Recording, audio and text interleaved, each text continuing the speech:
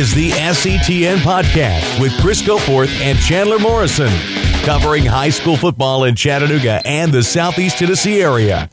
The SETN Podcast. Welcome in. It is the first ever edition of SETN Preps Podcast, Southeast Tennessee Preps Podcast.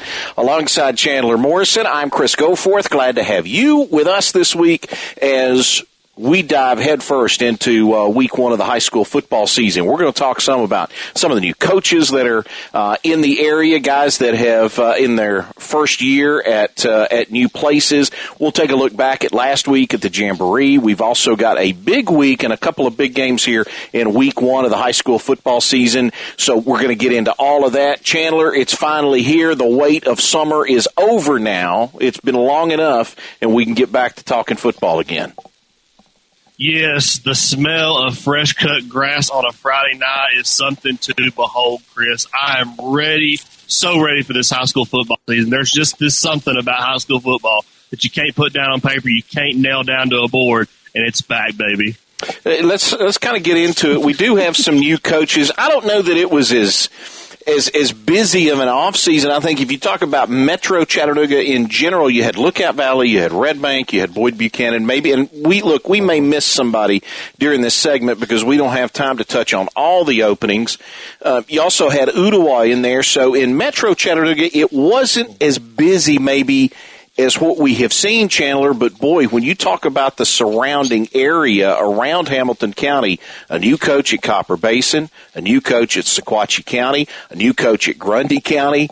There were a lot of job changes that happened, and it all kind of happened at once and stretched on into the summer. I mean, here's Boyd Buchanan just a couple of weeks before fall practice starts.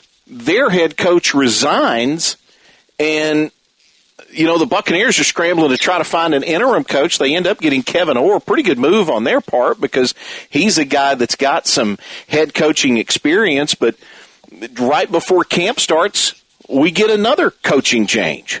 Yeah, you're talking about the coaching change, like real close to the season. You got to mention Bledsoe County and Grundy County, both of them coming in with brand new coaches within probably the last month and a half. And both of them were kind of sudden and kind of unexpected. So the moves that they got for Grundy County, I think they made a good move. Bledsoe County, they're having an interim coach. You never really want to have an interim coach going right into your season. But, those are two of the biggest ones that stand out because they happen so close to the season and so unexpectedly, too. Is there a move that happened in this coaching carousel that really stands out to you as that's a good move? Yes. I think that Chattanooga Central made a very good move. Kurt Jones, he's been at Central before. He was back at Central in the early 2000s. And he's not getting a lot of hype because he's been an assistant. He's been an assistant at Sequatchie. He's been an assistant at Notre Dame where he's had a very good defense at Notre Dame and been very pivotal for that team in general. This is a team that had one region loss against Anderson County and lost in the playoffs to Greenville, who was the 4A state champion. I think Jones is in a heck of a position and can put the Pounders centrally in the mind of Chattanooga football. Pun fully intended there, Chris. I see what you did there. There's a couple that I really like, and I'm going to start first up at Copper Hill with Chad Grabowski because I thought that was a great hire. Getting a guy that did a really good job, I thought, at Red Bank, Chandler, just in recruiting the halls and in restoring kind of some of the excitement around Red Bank football. I thought Coach G did a great job while he was there. And the one thing that he is going to do at Copper Basin, and I know a lot of people say, yeah, but how long is he going to stay there? I think he doesn't strike me as being a guy that is one that's job hopping or one that's looking for the next payday. I think he may be there for a little while. And the one thing that he does really, really well, and I thought he did a great job of it at Red Bank, and it's going to be key at a place like Copper Basin where you don't have a ton of kids, and that is to be able to put guys in the best position to be able to help you win games. And I think he does that as good as anybody about being able to identify where a kid can help and putting him in a position to be successful. And the guy that replaced him at Red Bank, you talk about guys that have a chance to step in and win right away. I think Chris Brown is one of those guys. He was an assistant at Cleveland, and now he's taken over a Red Bank team that won 11 games last year, and he inherits Calvin Jackson, who I don't think gets enough credit or gets talked about enough as how good of a player Calvin Jackson is. And so those are the two moves that I really like in all of this. Grabowski being at Copper Basin, and look, Chris Brown stepping into a really good spot at Red Bank.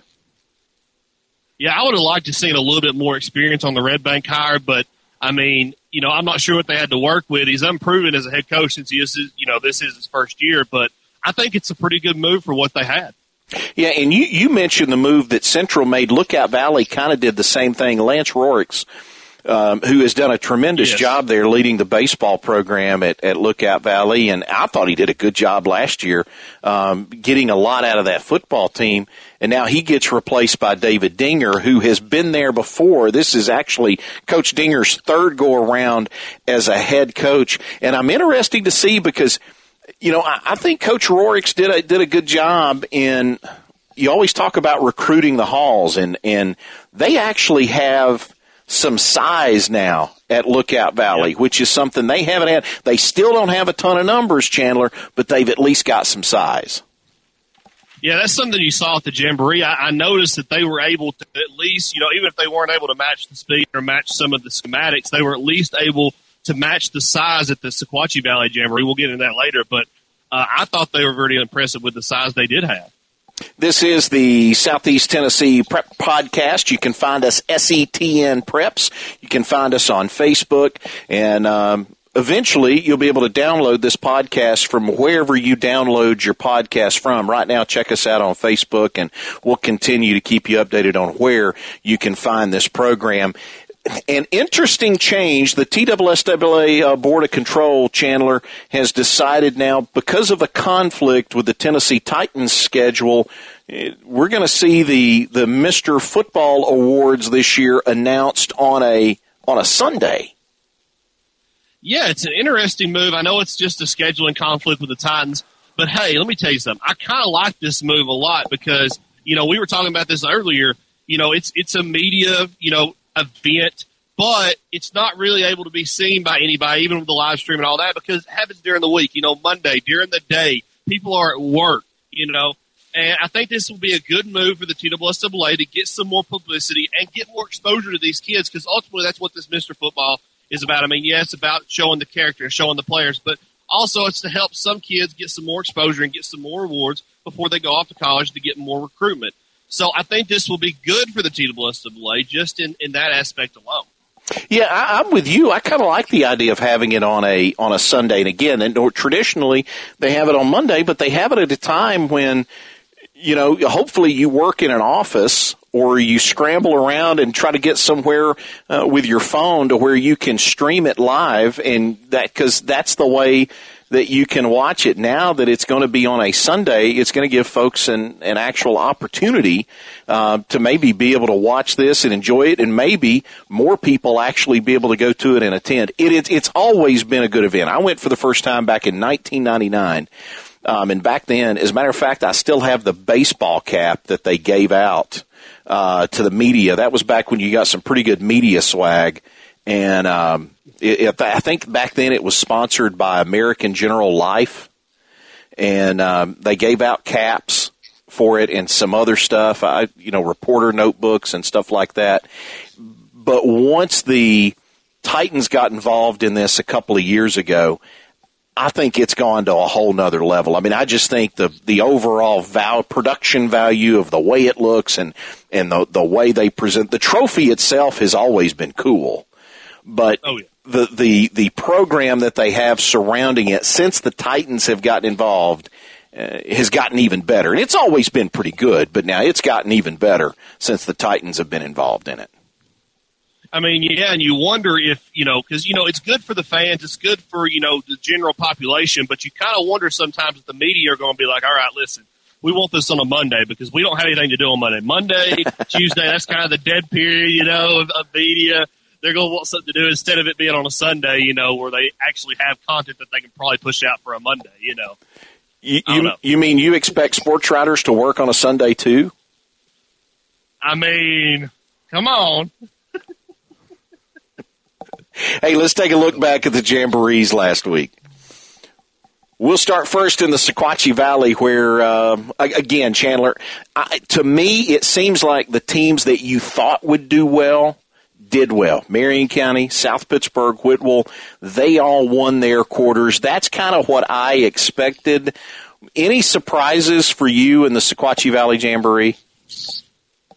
I mean, a surprise to me is Grundy County. You know, we talked earlier, they had the new coaching hire. They've had, in the past, year, they've had about, if you count the interim coaches, they've had about 4 or 5 coaches.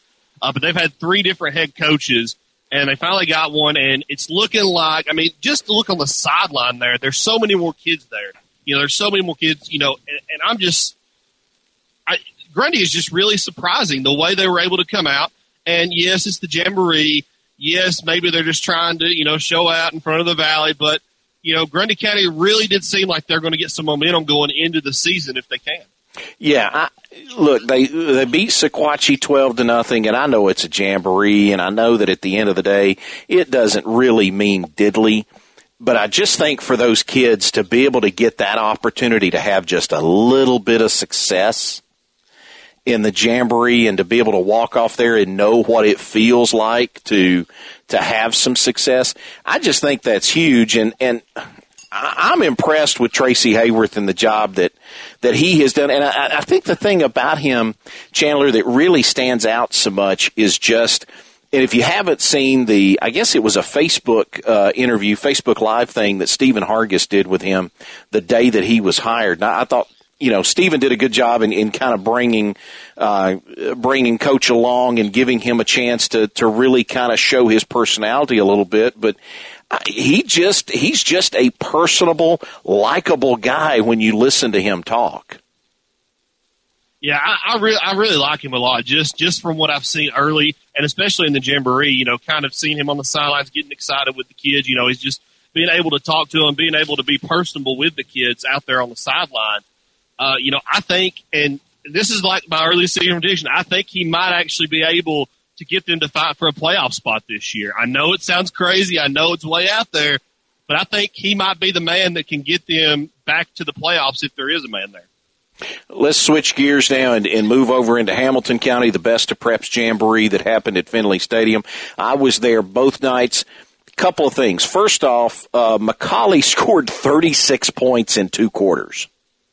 You don't often see that kind of offensive production in the Jamboree, but Chandler, I just think McCallie's good. I mean, they are, to me, when I left that Jamboree Saturday night, the 2 things that stood out to me is that McCallie is really good and Notre Dame is really fast.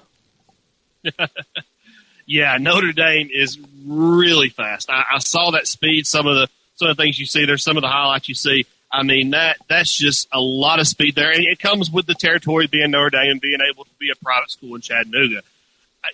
But for me, I look over and I look at the public school side of it too, and I've got to go with Central and Red Bank. They kind of impressed me both. I know Central played some, questionable games. They played Grace Baptist there, and it was kind of, Grace and Boyd, excuse me, and we know where Boyd might be right now. But Red Bank really impressed me too because they took down East Hamilton and Baylor in the Jamboree, and, they look to me to be one of the more impressive teams when you look at the smaller schools. They're 3A.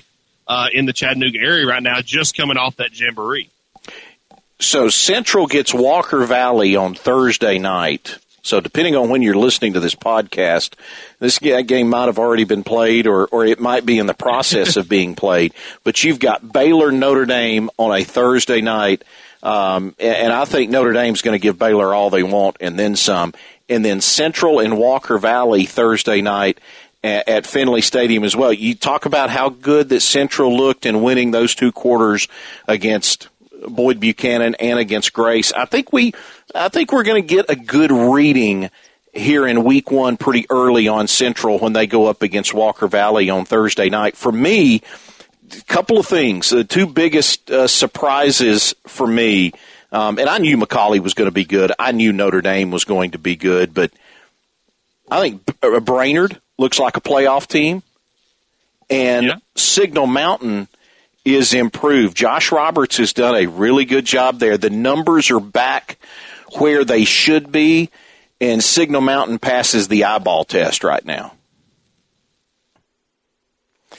So week one of the season gets underway. We've got a couple of good rivalries here, including an old school rivalry, Soddy Daisy and Red Bank. We'll talk about that one here in a little bit. But let's first start with a rivalry over in the Sequatchie Valley, where Sequatchie County and South Pittsburg tangle. Chandler, I know you've seen this rivalry for the last couple of years, and this is one that has these have been some pretty good games between these two in recent years. A 28-21 South Pittsburg win last year. Yeah, and surprisingly, you would think that this is, if I told you this was one-sided, you would think it would be one-sided towards South Pittsburg, but the past 4 years, Sequatchie County has won 3, which is very interesting seeing, Sequatchie County doesn't have the best history against South Pittsburg, but it's becoming quite an early season rivalry. South Pitt did take the cake last year, but the last time Sequatchie did get a new coach, they did beat Vic Ryder, and not many people can walk away with a win against Big Ryder in week 1. You got two of the best big backs in the area, in Brad Hicks at Sequatchie County going up against Garrett Ralston from South Pittsburg. I thought, especially at the end of the year last year, I thought Garrett Ralston was playing as well as anybody in the state last year. The fact that he didn't win Mr. Football, I thought was a travesty, because I thought, especially once you got into November, I thought he found a whole nother gear in terms of what he was doing to opposing defenses. It's always about speed when it comes to South Pittsburg. I guess the real question for Sequatchie County, do they have enough speed to be able to match up with it? If you look at the Jamboree, you'd have to say no. But, they had 2 scrimmages in the past 2 weeks, and that wasn't the same team at those scrimmages that you saw at the Jamboree. Take from that what you will.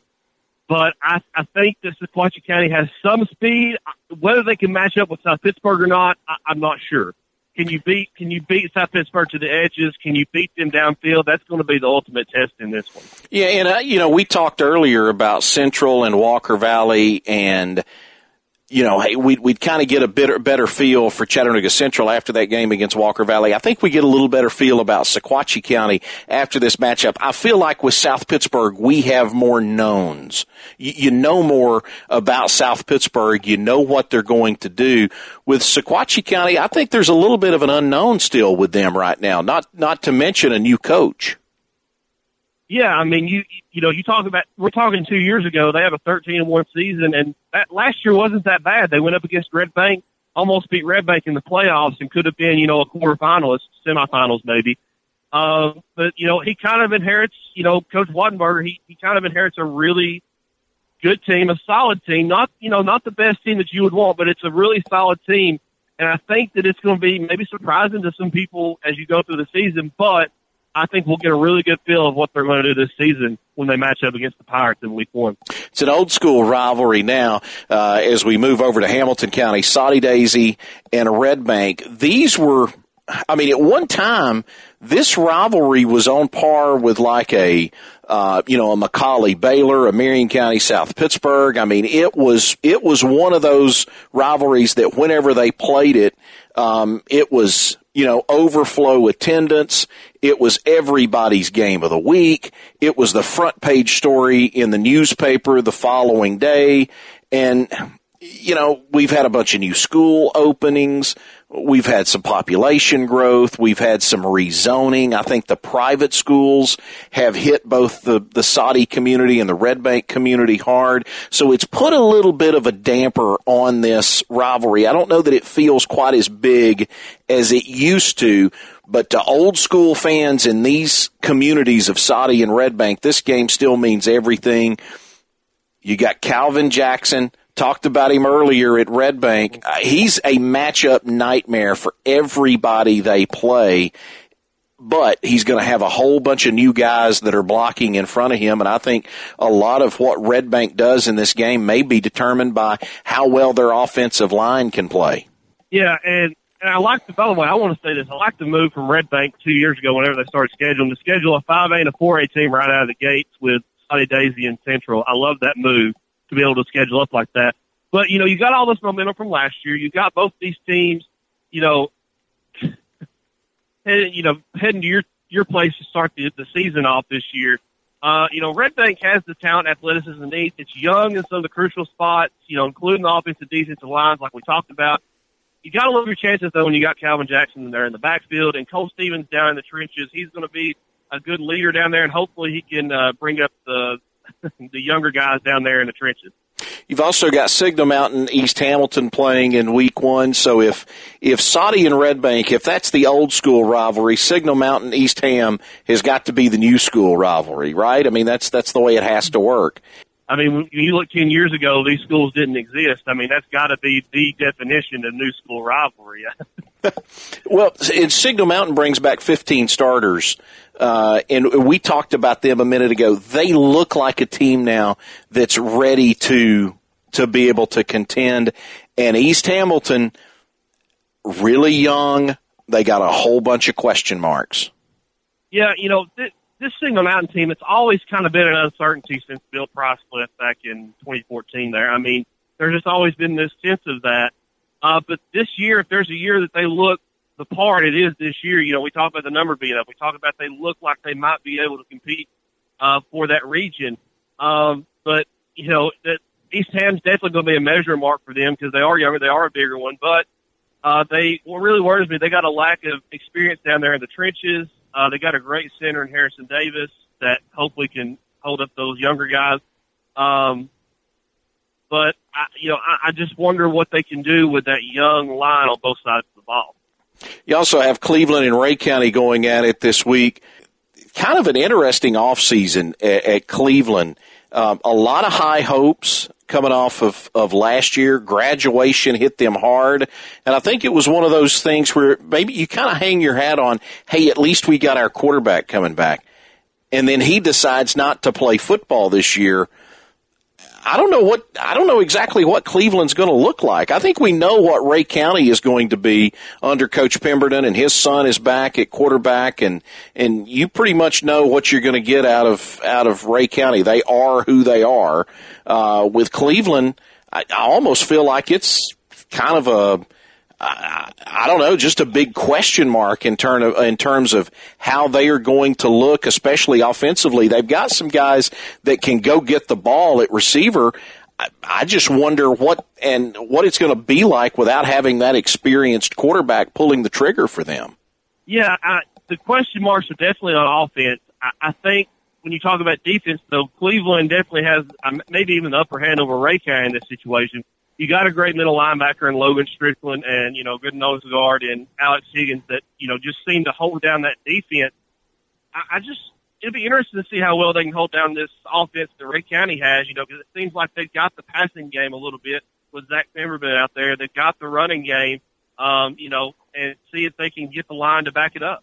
Yeah, when Ray can add that element of the pass to what they do, because with that wing T offense, with so much of the misdirection and so much of the stuff that they do, they can cause you a lot of problems on offense, on the ground. But when you add in the element of the passing game into what they already do, I think it makes them that much more difficult to try to get a stop against. So that will be an interesting one. Now, Brainerd Howard. This may be the most underrated game on the schedule in week 1. I think Brainerd's improved. Tyrus Ward, you knew he was going to do a good job there. It was just a matter of how long would it take. And he's got a young group.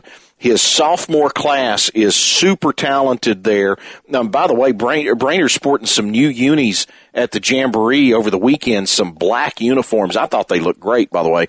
And then here comes Howard, who brings everybody back from what was a pretty good defense last year. We talk about good games in week 1, and I know there's some big rivalry games and some that have a lot on the line, but man, I really like this Brainerd Howard matchup. I mean, when you look down the barrel of this, Brainerd is going to try to break your defense with the multiple offensive formations type deal. Howard's going to try to run the power game a little bit, maybe get some play action type deals. This is the most underrated game, but it's also the most unpredictable game of week one, I would say. It's probably the closest thing to a toss-up that I have on the list right here. Well, and it's also one of those games, too, and this is going to be the most cliched thing that you'll hear in this podcast, but you can literally throw the record books out the window when these two get together because it is such a big rivalry and it's an important game to a lot of people, including those kids and both of those coaching staffs because they want to be able to say, hey, we beat Brainerd or we beat Howard. And I'm with you. What are we going to see? I don't know. I think Howard defensively has a chance to be pretty good, but I like Brainerd on offense as well. So, the Brainerd offense against the Howard defense, I think it shapes up pretty well. I like Brainerd and the talent they have. I know they're young, but I like what Coach Tyrus Ward's been able to put together. Let's get to our game of the week this week. It's Tyner and Ooltewah. Ooltewah won this game last year 55-9. And then Tyner, of course, went on and played for a state championship. They lost it in overtime. They bring back a whole bunch of guys from last year. So, Chandler, do you think Tyner, have they closed the gap any after a 55-9 loss to Ooltewah last year? One thing I'll say about Tyner, Wayne Turner has had a lot of great teams over the year. Last year's team was no exception. But let me tell you this, the difference between a great Tyner team and a so-so Tyner team is probably the discipline they have. They almost always have the talent. It's whether they have the discipline. It's whether they're able to listen to the coach. And I think that they have been. They got that experience. I think they're going to have that this year.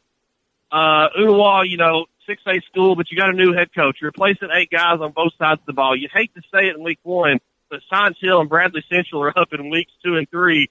This is a smaller school, not matter in the region. They could be looking ahead just a tad. You hate to say that, but it's possible.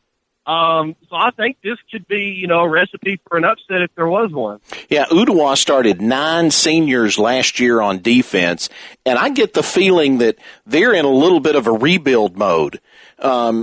And look, we know games are won and lost up front, and Tyner likes to play that, just line up and mash people at the point of attack. And the word I've always used for Wayne Turner in his offense is relentless. If you've ever tried to keep stats when Tyner plays, you're going to end up with whatever, you're not going to have enough room on your rushing stats for all the kids that carry the ball because it seems like he'll use 7, 8, 9, 10 different ball carriers in a game because they're just relentless and they just come at you in waves. In terms of how they do in 2A, Chandler, they got to be the odds-on favorite at least here early in the year to get back to that 2A title game at the end of the year. Now, can they hold up against what should be maybe a little inexperienced in places, but still a very athletic team in Ooltewah? I think that's the real question here. We'll learn a lot about Ooltewah because that was a veteran team last year. It's almost the exact opposite this year. They are green in a whole lot of places, and I think we'll have a pretty good idea of where Ooltewah is after this game and once they match up with Tyner. And it seems like a mismatch when you start talking about a 2A program going up against a 6A program. But this is one I'm kind of with you. I'm thinking Tyner, and we'll get to some picks here as we close out the podcast, but I'm kind of liking Tyner over Ooltewah. As crazy as that sounds, I kind of like Tyner in the upset just because they've got all that experience coming back. Yeah, I just don't see Ooltewah. This one might be a close one. This one might come down to the wire. But I mean, I don't know that Tyner could put it in the bag until the fourth quarter. I think this is still going to kind of be close, but I think Tyner's got to get this one. They may get it by a touchdown and a half. That's what I got. Soddy Daisy Red Bank, we talked about it earlier. I think Red Bank rolls to a victory here. Close game last year. I think it'll be a good one this year, but I like Red Bank in the end. Yeah, this could be a barn burner with the two great quarterbacks, Chambers and Wilkie. Chambers for Soddy, Wilkie for Red Bank. And they got some pretty good wideouts on the outside. if neither team scores 30, I'd be surprised. You know, if it gets to raining, maybe. But I'm going to have to go against you, Chris. I got Saudi on this. I just give them the edge. They just look a little bit more complete right now than Red Bank. And I hate to say that, but. Signal Mountain and East Hamilton. I like Signal Mountain again. I thought they really stood out in seeing them at the Jamboree. Take from that what you will, but I'll go with the Eagles. Yeah, I mean, these two teams match up pretty well in the passing game. I'm not sure either team's going to win this to the air, so it's going to come down to the trenches. If it comes out of that, I got to go with Signal Mountain. I think they're more complete down our line. I think they can push the ball if they need to, even though East Hamilton, bigger school, bigger team, should win. But, you know, this last season, this was pretty close. I think Signal Mountain brings a lot more back than East Hamilton does. Let's go. Our final game, let's head over to the Sequatchie Valley. And in all fairness, we need to let folks know Chandler went to Sequatchie County High School, so he may be a little bit biased. Chandler, we talked about the team speed at South Pittsburgh. You throw that in with a big power back in Garrett Ralston. I think if he's not the best player in 1A football, he's on the very short list as far as I'm concerned. I just think it's too much for South Pittsburgh not to get the win Friday night. Yeah, I just think right now South Pittsburgh looks to be the more complete team when you look at it down the barrel, just because you've got the inside run game, you got the outside run game. And honestly, you got the passing game. Sequatchie County's, secondary has not looked that great here in the past few weeks. That's the one flaw they kind of do have, and to be able to pass as well. So when you're one-dimensional like that, I can't help but to go with South Pittsburgh, although I do think this one will be a little closer than people think, maybe, 2 touchdowns or so. It's going to do it for us this week. This has been Southeast Tennessee Preps Podcast. We talk high school football. We do it twice a week, so you can catch us every Monday and again later on in the week. So we'll talk about the action from Friday night. You can hear it on Monday, and then later on in the week we'll be previewing the games that are coming up. So normally this week you only get one podcast. Once we get a little more action under our belts, we'll be able to expand and take it into twice a week to be able to talk some prep football. And, of course, like our Facebook page, SETN Preps, that's where you can find us, and that's where you can find where you can learn more about when this show and this podcast will be available. Chandler, did I forget anything? Yeah, you can follow us on Twitter as well, at SportsChandler. And, Chris, whatever your hashtag, whatever your handle is. At Crisco41. At Crisco41. Plenty of retweets, because I probably tweet about 4 times a year when it's actually something original. But I'll retweet a whole lot. I'll just retweet Chandler. How about that? That sounds good. All right, man. We'll do it again next week. Again, join us on Monday. It's SETN Preps on Facebook. He's Chandler Morrison. I'm Crisco Forth. Thanks for hanging out with us. We'll talk to you again.